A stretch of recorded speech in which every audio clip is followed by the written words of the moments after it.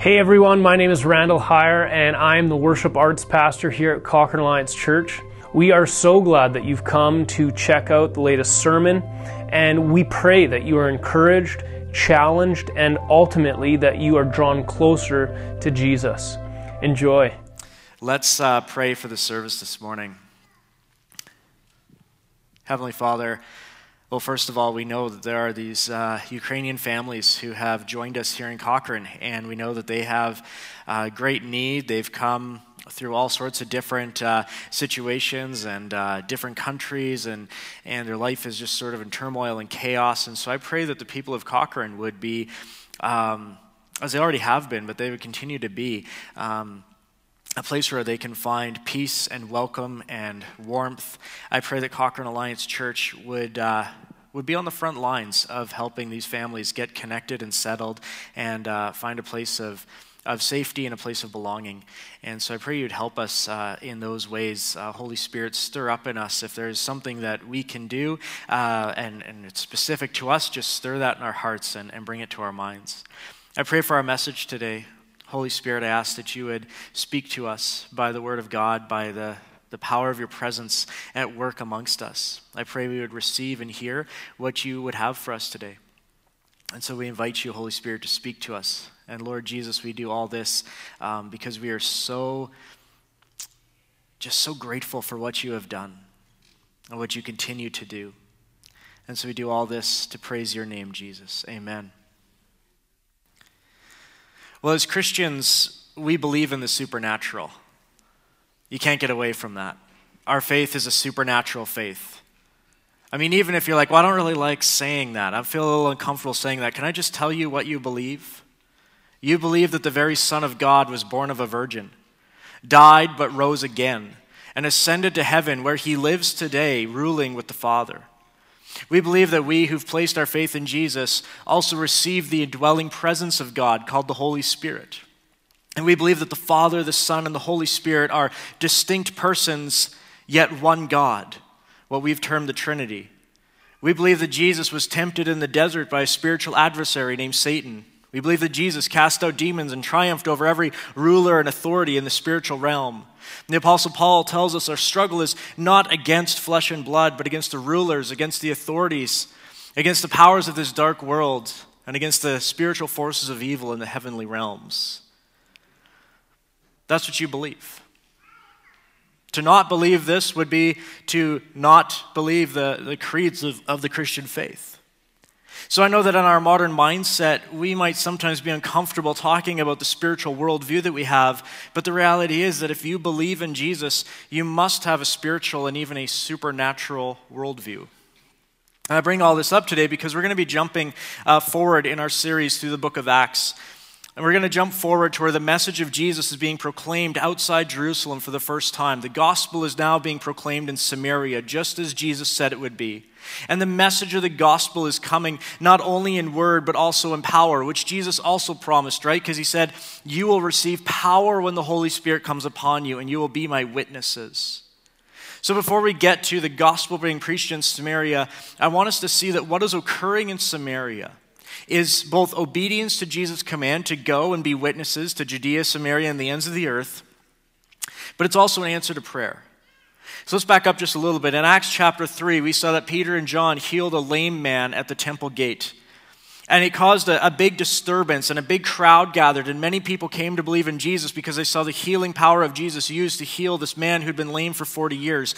But the religious council, the Sanhedrin, they arrested Peter and John because they didn't want this disturbance, and they thought, man, this man Jesus that we thought we got rid of for good is now coming back. The name and the power of Jesus is being used, and so they threaten Peter and John, and they say, don't speak the name of Jesus again. And Peter and John say, well, of course we have to. We're not going to stop speaking the name of Jesus, and they have to let them go. But Peter and John know that this is really the beginning of the hostility they're going to face from the religious establishment, so they're arrested, they're questioned, they're released because the religious leaders go, we don't really know what to charge them with and we don't want to riot, so they let them go. And Peter and John immediately go to a gathering of believers and they have a prayer meeting. That's what you do when persecution comes and comes at you hard, is you go and you have a prayer meeting. So they go to this prayer meeting and they pray this in Acts chapter 4. Now, Lord, consider their threats and enable your servants to speak your word with boldness. Stretch out your hand to heal and to perform signs and wonders through the name of your holy servant Jesus." After they prayed, the place where they were meeting was shaken, and they were all filled with the Holy Spirit and spoke the word of God boldly.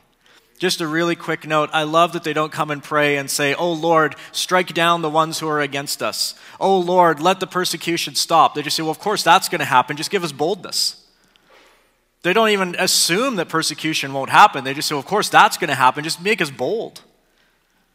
Now, persecution ramps up after this as the church in Jerusalem continues to grow.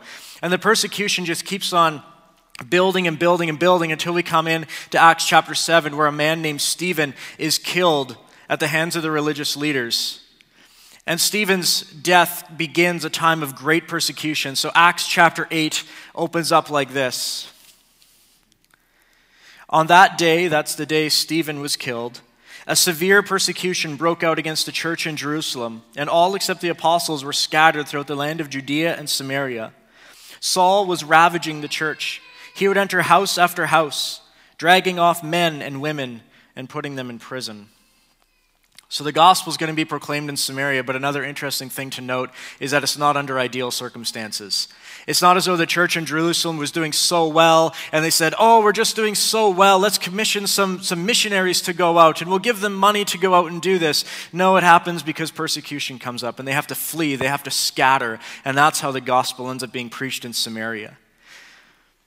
But it's that prayer in Acts chapter 4 that's being fulfilled. That prayer to speak the word with boldness in the face of threats. And that prayer for miracles and signs and wonders to be done in the name of Jesus.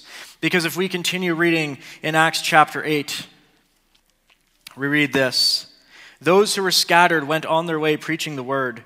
Philip went down to a city in Samaria and proclaimed the Messiah to them.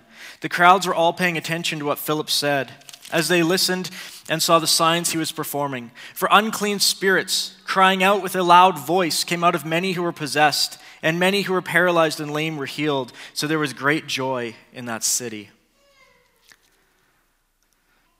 This man, Philip, who begins to proclaim the gospel and perform signs and wonders in Jesus' name, just so you know who this Philip is, it's not Philip the apostle. This is actually the Philip that we meet in Acts chapter 6, when the apostles need to find, and they put in these words, "Spirit-filled men to help with food distribution." Just another side note. We kind of maybe would think food distribution to the widows is like, well, anyone can do that. But they're like, no, we need Spirit-filled men. You're like, aren't all people Spirit-filled? Yes, but they're like, we want those who are walking in the power and in step with the Holy Spirit. They've got to meet this criteria of being Spirit-filled men. And Philip is one of those men. And when the great persecution breaks out, he goes to Samaria, where as a Spirit-filled follower, he begins to turn Samaria upside down. As we're reading in Scripture, demons are cast out, sick are healed, and many come to faith. Now, when we read this account of Philip in Samaria, where demons are being cast out with shrieks and paralyzed people are being healed and great joy is coming into the city, it kind of, for me, paints this really astounding kind of scene. In my mind, this is how I imagine it. I imagine Philip at a well. I don't know why. Just this is what it is in my mind. And there's crowds of people, and there's people, demons are being cast out with shrieks, which is kind of a wild thing. And people who are paralyzed for their entire lives are standing up and walking. And people are shouting, and they're going, "You've got to come and see this." And they're running to get their family members to come and see him. I have no idea if that's what it looked like, but that's sort of the image that I think is being painted. There's kind of this wild scene happening in this city in Samaria. And people are saying, "You've got to come. This man is doing something incredible." And then he uses that opportunity, the signs and the wonders, to proclaim the name of Jesus. Many believe, and there's great joy. What I want you to keep in mind, though, is that what Philip is doing is he's actually just doing what Jesus did. As wild as the scene is that's happening, he's really just continuing the ministry of Jesus, right? Jesus also did this stuff. He cast out demons, he healed the lame and sick people, and he proclaimed the kingdom of God, bringing great joy to many. And we see that Jesus also commissioned his 12 disciples to do these things. In Matthew, it says Jesus called the 12 disciples to him and gave them authority to drive out impure spirits, to heal every disease and sickness, saying, "As you go, proclaim this message, the kingdom of heaven has come near. Heal the sick, raise the dead, cleanse those who have leprosy, drive out demons. Freely you have received, freely give." So this is just a continuation. You see it with the 12, and then Jesus sends out 72 disciples, and the 72 disciples do the exact same thing. So what Philip is doing here, as wild of a scene as this looks like, what Philip is doing is just a continuation of Jesus' ministry. Because if you remember in John 14:12, Jesus said, anyone who believes in me will do what I have done, or will do the same works that I have done. And so although it might be startling to a modern eye to read this account of demons being cast out and the paralyzed being healed, it's best to understand this as Philip simply doing the work Jesus called his followers to do. Relying on the power of the Holy Spirit to be a witness of Jesus to Samaria and eventually the ends of the earth, transforming the world both physically and spiritually in the name and the power of Jesus, really turning the world upside down. Yeah, upside down. Due to our modern mindset, I don't know about you, listen, I'm pretty skeptical about supernatural claims. I'm pretty suspicious. I don't buy it easily. And due to that kind of modern mindset that discounts the supernatural and spiritual, we might want to shy away from things like this. But from the Christian worldview, we believe in a spiritual reality. Our very faith is based on the fact that we believe that there's a spiritual world that interacts with the physical world. So let me just give you a bit of history on the spiritual realities of doing ministry in the first century Greco-Roman world. That culture was filled with different spiritual practices that was embraced by the population. They worshipped all sorts of different gods and goddesses. You know, if you were the average kind of Gentile, that's a non-Jewish person, you would probably, one day worship with Athena, and then if you're going, had a ship going across the sea, you'd make sure to go hit the Greek god Poseidon, and, you just kind of mix and match your gods and goddesses and do all sorts of weird rituals and practices. Everything was embraced. And all these different spiritual practices, were very occult in nature in how they did it, even in Samaria. Because we're actually introduced to a man named Simon the sorcerer in our text today. It says, a man named Simon had previously practiced sorcery in that city and amazed the Samaritan people while claiming to be somebody great. They all paid attention to him, and they said, this man is called the great power of God. They were attentive to him because he had amazed them with his sorceries for a long time. But when they believed Philip as he proclaimed the good news about the kingdom of God, both men and women were baptized, and even Simon himself believed. And after he was baptized, he followed Philip everywhere and was amazed as he observed the signs and great miracles that were being performed. The text indicates that this Simon had some sort of spiritual power that amazed the people, right? He was so amazing in his spiritual power that they called him the great power of God. They said, man, this guy has got something. He's got some kind of power. And so for the truth of Jesus to be presented to this type of region, there was going to have to be a demonstration that whatever spiritual power Simon had, it was not nearly as powerful as the power of the Holy Spirit working in Philip, which brought many to faith, including Simon. In our modern day, we see, things like sorcery and magic as nothing more than illusions and card tricks, nothing more than sleight of hand. However, in the first century world, magic and sorcery was rooted in occult practices. So if you're wondering, why is the casting out of demons so prevalent in Samaria and elsewhere in the Roman Empire, I can give you an example of how magic and sorcery was practiced that will shed some light on what exactly this type of thing was doing. So there was a manuscript that was uncovered not very long ago at an archaeological dig. And this manuscript inscription dates back to around the first century, they think. That would be about the time of the early church. So not that long after the events in Samaria took place. And what is on this manuscript is an incantation of sorcery. It's an incantation that Simon the sorcerer might have used. It would be very similar to what Simon might have said. And so here's how the incantation goes. Just so you kind of understand, when we talk about, first century sorcery or first century magic, this is the type of stuff they did.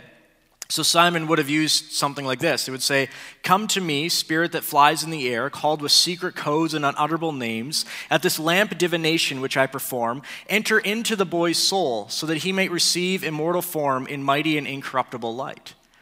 So what they would do, what sorcery was, is you would invite spirits, especially spirits of gods or goddesses, to inhabit the soul of the person so that they would take on the form of the god or goddess. That's what they believed, and they would channel this spirit. So that would be something actually very typical for someone like Simon the sorcerer to engage in. Now, obviously, if you're inviting a spirit to inhabit a boy's soul, well, something just might take you up on that. This is not benign. It's not just something might actually show up. And so with the knowledge that Simon the sorcerer was revered amongst the people of the city, being called the great power of God, but this is the type of stuff he was engaging in, you can see why being a witness of Jesus here would come with the casting out of impure spirits. This type of occult practice was commonplace across the Roman Empire. And so as we go through the book of Acts, you're going to consistently see that the truth of Jesus will often cause confrontation with people who are afflicted by evil spirits, probably because a lot of their occult practices was channeling spirits through themselves. It's kind of a thing you don't want to do.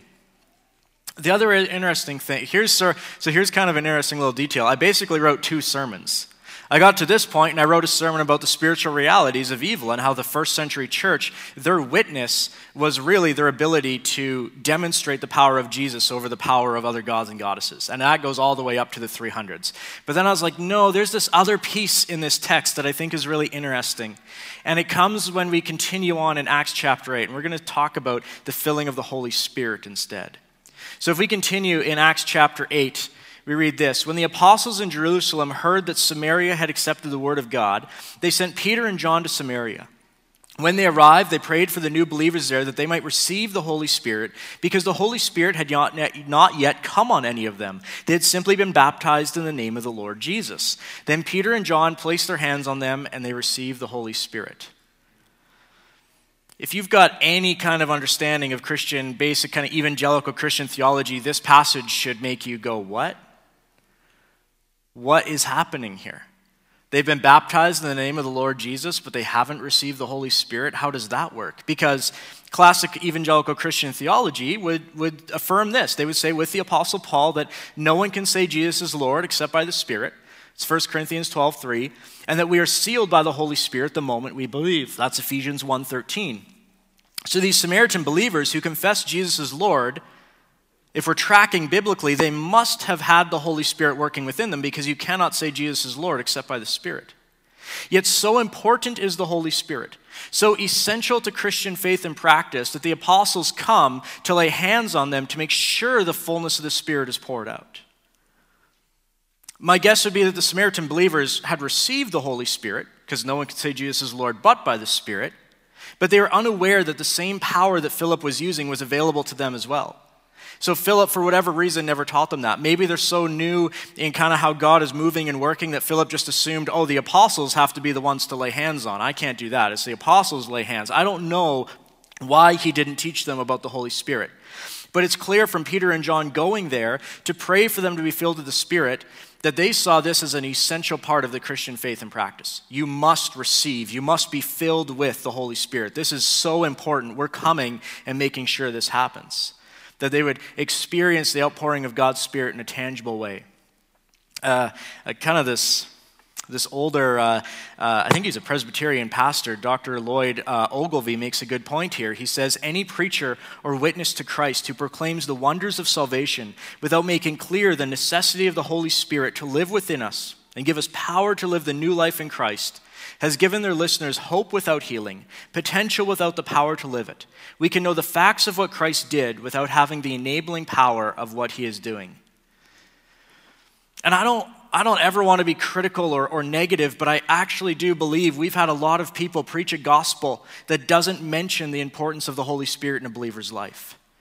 We might have many people like the Samaritan believers before John and Peter came. They're saved, they're baptized in Jesus' name, they've received the Holy Spirit, but they have no idea about the power of the Holy Spirit for living, or about the expectation that they would be continually filled by the Spirit, and so they're lacking power to move forward in the Christian life. I grew up in the Christian Missionary Alliance Church. I went to Bible college. I had no idea what the Holy Spirit was doing in my life. I would have limited it to, he seals me for eternity, and no one can say Jesus is Lord except by the Spirit. That's all I knew about the Holy Spirit. That's it. And I came to a place, I remember in my own Christian life, reaching a place of really deep discouragement because I couldn't live up to the standards of the Christian life.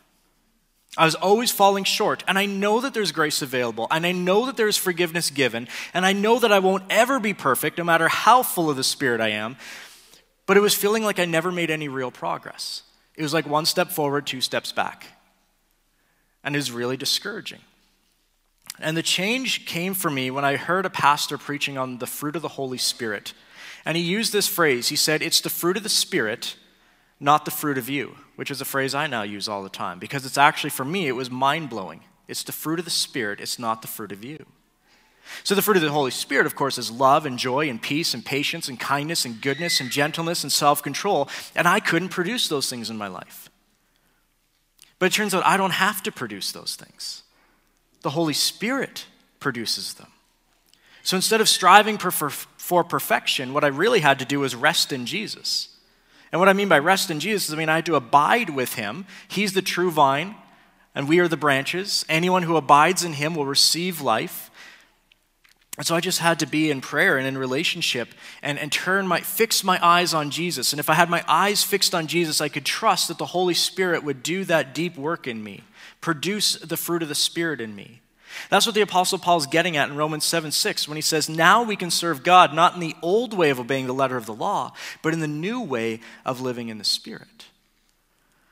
And this is going to bring you back, if you're here to my first sermon, it'll bring you back to that first sermon I preached where I said you cannot live the Christian life without the power of the Holy Spirit. The Holy Spirit is given so that we can truly follow God, not by sheer effort to obey the law, but by true transformation of our hearts. I think this is such a key piece. Sometimes when people are brought to faith, what they think they're being brought into is a new religion that says, here's the rules, here's the do's and the don'ts, try hard to be good. And it becomes a crushing weight. But what we're really inviting people into is life transformation. We're saying, this is the supernatural spiritual part of your faith. We're saying you literally become a new creation in Christ. You are born again of the Spirit. And that changes everything. Because the Holy Spirit then teaches us what it means to be a new creation in Christ, and he leads us and transforms our hearts and minds. And so Peter and John are aware that these Samaritan believers are going to need the power of the Holy Spirit, that they would have to know and experience the person of the Holy Spirit tangibly if they're going to be able to live out the Christian life. And I think, okay, think again about Simon the sorcerer here, who dabbled in all sorts of weird spiritual practices, inviting spirits to inhabit people. You're definitely going to need to know the indwelling presence of the Holy Spirit if you're going to live in that type of environment. Jesus said you can sweep the house clean of one spirit and then it comes back with 7 more. And so they need to know the indwelling person of the Holy Spirit. And there's so many heartbreaking conversations I've had with Christians who keep trying to live the Christian life in their own strength and in their own power, who feel defeated and who feel as though the burden that Jesus has placed on them is heavy, but Jesus said his burden is light. And I go, as soon as the burden of following Jesus is heavy, we know something is wrong because Jesus said my burden is light. So where's the disconnect? And most of the time, the disconnect comes back to a lack of knowledge and experience of the Holy Spirit. When we lack knowledge or experience of the Holy Spirit, it tends to lead us to create churches that are built on man-made rules and legalistic systems, where you work really hard to be good and to do good and to not do the wrong thing, and that becomes a crushing weight. It all depends on your effort and not the life-giving Holy Spirit within you. There's no joy in it. Worse than crushing you, what it also can do is it can create people who look good on the outside because they look like they can follow all the rules without having hearts that are shaped by the Holy Spirit. So you can have the Christians who don't swear, don't watch certain TV shows, don't go to certain places, go to every Bible study, show up to every church service, and you're like, how are you still a jerk? Like, you've been a Christian for 25 years and you're the meanest person I've ever met. You cut people down with a word. You're power hungry, you're narcissistic, you're selfish. How did you go to church for 20 years and not change? In fact, maybe you're worse. It's because we can build these systems where if you follow the outward appearance of religion, everyone goes, look, well, he's a man of faith. And we don't really know what to do with the rot within, the selfishness and the pride and the greed. And it really is because we sometimes neglect the role of the Holy Spirit in heart transformation. The Apostle Paul is frustrated by those who keep wanting to live under the law, and he writes to the Galatians, how foolish can you be? After starting your new lives in the Spirit, why are you now trying to become perfect by your own human effort?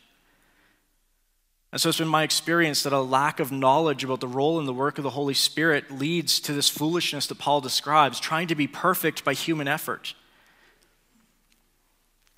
Let me give you a story of my own life. I had an experience of being filled with the Holy Spirit. So remember, I didn't know anything about the Holy Spirit. Just vague things. You know, I could write you a theological paper on the Holy Spirit. Like I went to Bible college. I can write you a document, going through all the Bible verses about the Holy Spirit, but I had no real tangible experience of the Holy Spirit. I didn't really know. I was like, somehow the Holy Spirit does something, but it was a few years into my role as a pastor. And I'd been doing well as a pastor. The church had been kind of on shaky ground, and a few years in, the church was it was sustaining itself. It was doing well. But I had problems sleeping. I had this constant nagging, low-level anxiety. I'd go on vacation, but it wasn't like taking a vacation because I constantly carried this baggage with me of going, who should I have phoned? Who is expecting me to do this? What could I have done better? What should I have done? If this person thinks this about me, then this whole thing is going to fall apart. And so I couldn't sleep. There would be Sundays that I would get up to preach and I hadn't slept. I hadn't slept at all. And I'd preach a sermon on no sleep. And I couldn't have vacation because I was always just in anxious. I'd have this anxiety. Because when you build anything in your own effort, especially if you attempt spiritual endeavors in your own power, it feels exactly like a house of cards. No matter how impressive that house of cards is, you're very aware that one wrong gust of wind, one person touching it in the wrong spot, and the whole thing is going to come crashing down. And so instead of peace, I had anxiety. And instead of joy, I was feeling fear. And instead of love, I just kept trying to achieve more and more. So I wasn't sleeping, and I was anxious about what could happen or might happen, and I got to a place where I was like, I cannot continue doing this job if this is how I'm going to live. I can't be a pastor if this is what being a pastor is. And so we've been studying as a church the role of the Holy Spirit and studying the book of Acts, and it led me to this life-changing experience. So I had a week at work that was fairly slow. Maybe I had someone else coming in to preach, or I was done my sermon early, and I thought, okay, this week, I didn't know what I was doing, but I said, okay, this week, every afternoon, I'm going to devote myself to prayer and to fasting. And so what I'd do is every afternoon, I'd go down to what we called our prayer room in the church, and I would get on my knees, because I was like, I don't know, I want to show my devotion, and I would just pray, Lord, what do you want me to do? You got to show me. I don't know what I'm doing. And so every afternoon I was praying, and again, I'm kind of like, I don't know, I'm not a very spiritual or emotional person, but I'd go, if a thought comes into my head, I'm going to obey it. I'm going to assume it's of God. Now I can question that. I can go, maybe it's just me, maybe it's my imagination, but I'm just going to go with it. I'm just going to pray. I'm just going to seek after the Lord. So it was kind of crazy. I was led to, the first thing the Holy Spirit did was lead me to repent of sin that it was years ago, but I'd never actually repented of it. I kind of stuffed it into a box, threw it into the back corner of my soul or the back corner of my mind and said, okay, I won't do that again, let's move forward. But it never actually been addressed. And the Holy Spirit was like, bring that into the light. Let me forgive that. Let me break any of the shame that's attached to that. So that's where I started. Then I was led to pray for people I hadn't thought about for years, and I read scripture as I felt led to do so. It was a really weird week. And I knew something had to change, so I just kept pushing in and pushing in. So here's where it starts to get really weird. On Thursday, I had this sense of, at the end of my prayer time, before I was going to walk home, I had this sense something shifted. I don't know how else to describe it. It's like, that was weird. So I get up and I start walking home. And as I'm walking home, I have this sense of a presence with me. And I have this buzzing, tingling sensation all over the back of my neck. And I'm like, this is really weird. Like, this is spooky. So I go home, barbecue some hamburgers and whatever. But this buzzing, tingling sensation won't go away. To such a degree that night I was Googling symptoms of buzzing and tingling in the spine. And I was like, maybe I've got MS.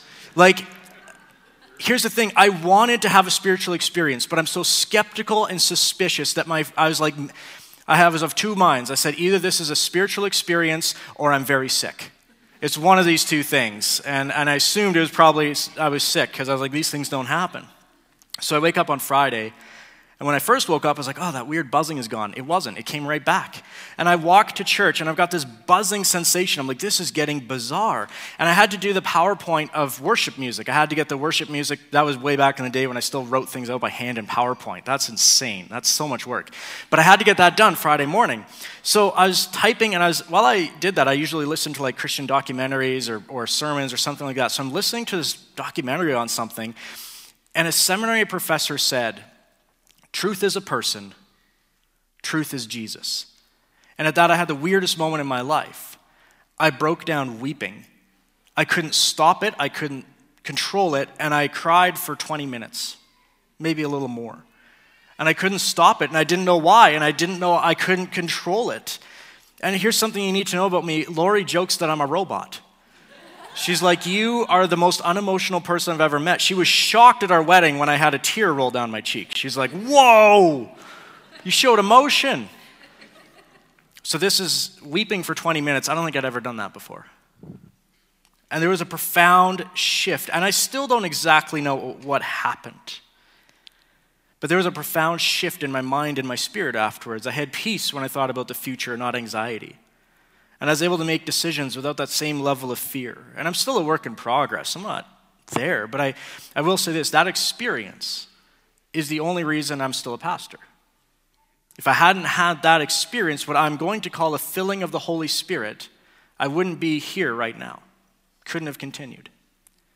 And so what these Samaritan believers experience is this tangible outpouring of the Holy Spirit. Yes, they're saved. They're believers. They've been baptized in the name of Jesus. But they receive this next filling of the Holy Spirit. And what you're going to notice is that Luke, who's the author of the book of Acts, is going to go out of his way throughout the book of Acts to tell us about the importance of being filled with and experiencing the Holy Spirit. I'm just going to give you a couple of examples as we close here. Just so you get, this isn't like, oh, that was weird with the Samaritans. I don't know what that was about. This is actually something that's repeated throughout the book of Acts. When Saul encounters Jesus on the road to Damascus and comes to faith, the believer who is sent to him, who is Ananias, says to him, Brother Saul, the Lord Jesus, who appeared to you on the road as you were coming here, has sent me so that you may see again and be filled with the Holy Spirit. In Acts chapter 10, when Peter is led by the Lord to the house of Cornelius the Gentile, as Peter is explaining to them who Jesus is, we read this. While Peter was still speaking these words, the Holy Spirit came upon all who heard the message. Peter said, surely no one can stand in the way of them being baptized. They've received the Holy Spirit just as we have.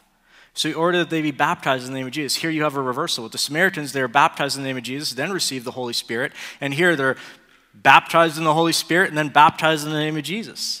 In Acts chapter 13, we've got another confrontation with a sorcerer. This one is named Elymas.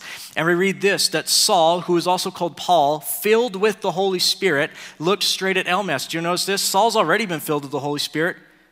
Back in Acts 9, he's filled with the Holy Spirit again in Acts chapter 13, and he has a showdown with a sorcerer to proclaim the gospel. And in Acts 19, we have another group of believers, like the Samaritans, who were sincere in their devotion but lacking information, had not yet experienced or received the Holy Spirit. And it says this, Paul took the road through the interior and arrived at Ephesus. There he found some disciples and asked them, did you receive the Holy Spirit when you believed? They answered, no, we didn't even know there was a Holy Spirit. Paul said, John's baptism was a baptism of repentance. He told people to believe in the one coming after him, that is, in Jesus. On hearing this, they were baptized in the name of the Lord Jesus. And when Paul placed his hands on them, the Holy Spirit came upon them, and they spoke in tongues and prophesied. I've actually changed the way I baptize people now. When they come up out of the water, immediately I say, I'm going to pray for you quick. And I say, would you come, Holy Spirit, and fill them to the fullness of your presence? Because I see it in the book of Acts over and over and over again. And I'm like, I just want to be obedient. I don't want people to live the Christian life like I live the Christian life, trying to do it in my own power. I want them to know and experience the tangible work of the Holy Spirit. And so what we see throughout Acts is that there's an emphasis on the necessity of the Holy Spirit. And I have no desire to lead a church that isn't going to be reliant upon the leading of the Holy Spirit. Because I'm convinced that the New Testament shows us the necessity of being empowered by the Holy Spirit as a church body, as a church family. But I've seen a lot of churches that are hesitant to even speak of the Holy Spirit, to seek the Holy Spirit, to affirm the lordship of the Holy Spirit. There's almost a sense in which there's churches who quench the Holy Spirit. Remember 1 Thessalonians, do not quench the Spirit, do not treat prophecies with contempt. I've been in many churches where people will say, well, we don't want any weird stuff. Do you know what you believe? You believe that the Son of God was born of a virgin, that he died and was raised to life. You don't want any weird stuff? It's too late for that. Right? Like, you might as well get weird. It's already weird. And that doesn't mean unbiblical. You ever read the book of Acts? It's pretty radical stuff. A.W. Tozer said, I doubt whether any evangelical ever denied the deity of the Holy Spirit. However, we certainly neglect him and his lordship within the church. This failure to honor the Holy Spirit has resulted in much desolation within the church. And he goes on to say it's basically an old maids club with some religious flavor thrown in. He's like, I don't want to do that. I'm like, I don't want to do that either. It sounds boring. And I don't want a boring church. You know, the Holy Spirit brings some excitement. The Holy Spirit brings joy. The Holy Spirit brings freedom. And that's why I have no desire to lead a church that would say, we don't want any of that. It's like, there's no other way forward. Otherwise, I'm going to lead you into a legalistic, crushing religion, and I don't want to do that. I'm going to call the worship team up, and I'm just going to kind of invite you to think two questions with me as they come. Number one, if you've been feeling as though there's got to be more to the Christian life, well, I can assure you that there is more. That the deeper Christian life is found in pursuing the fullness of the Holy Spirit, by inviting the Holy Spirit to fill you each day, to lead you and to transform you. Or if you've been feeling that the Christian life is a burden rather than a joy, then I would invite you to pray for the Holy Spirit to work in you, to release you from religious burden and lead you to abundant life in Christ. Because the Holy Spirit leads us to joy, and the joy of the Lord produces joy in us. Acts 13:52 says, the disciples were filled with joy and with the Holy Spirit. Context of Acts 13:52. A whole city has just turned against them and they have to flee. And it says, but the disciples were filled with joy and with the Holy Spirit.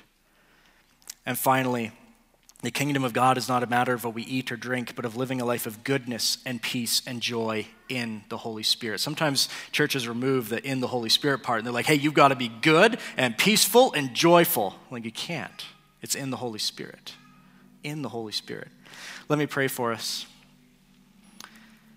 Holy Spirit, we thank you as you've been given to each one of us as a great gift of the Father.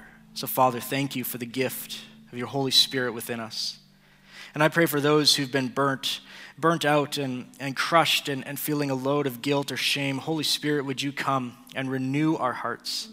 Would you fan into flames those embers of faith that maybe have been wavering? And I pray that you would bring joy, the joy of the Lord to us by your power at work in us. And I pray that we would know that we are sons and daughters. Holy Spirit, we know you pour the love of the Father into our hearts. And so I pray for any of those who feel unloved, that they would feel the love of the Father today. And I pray that we would seek after you, that we would not despise your work in our lives, but that we would embrace it, that we wouldn't say no to you, but that we would open ourselves up and submit to the lordship of Jesus and the empowering, filling Holy Spirit. And we pray this in your name, Jesus. Amen. Let's worship together.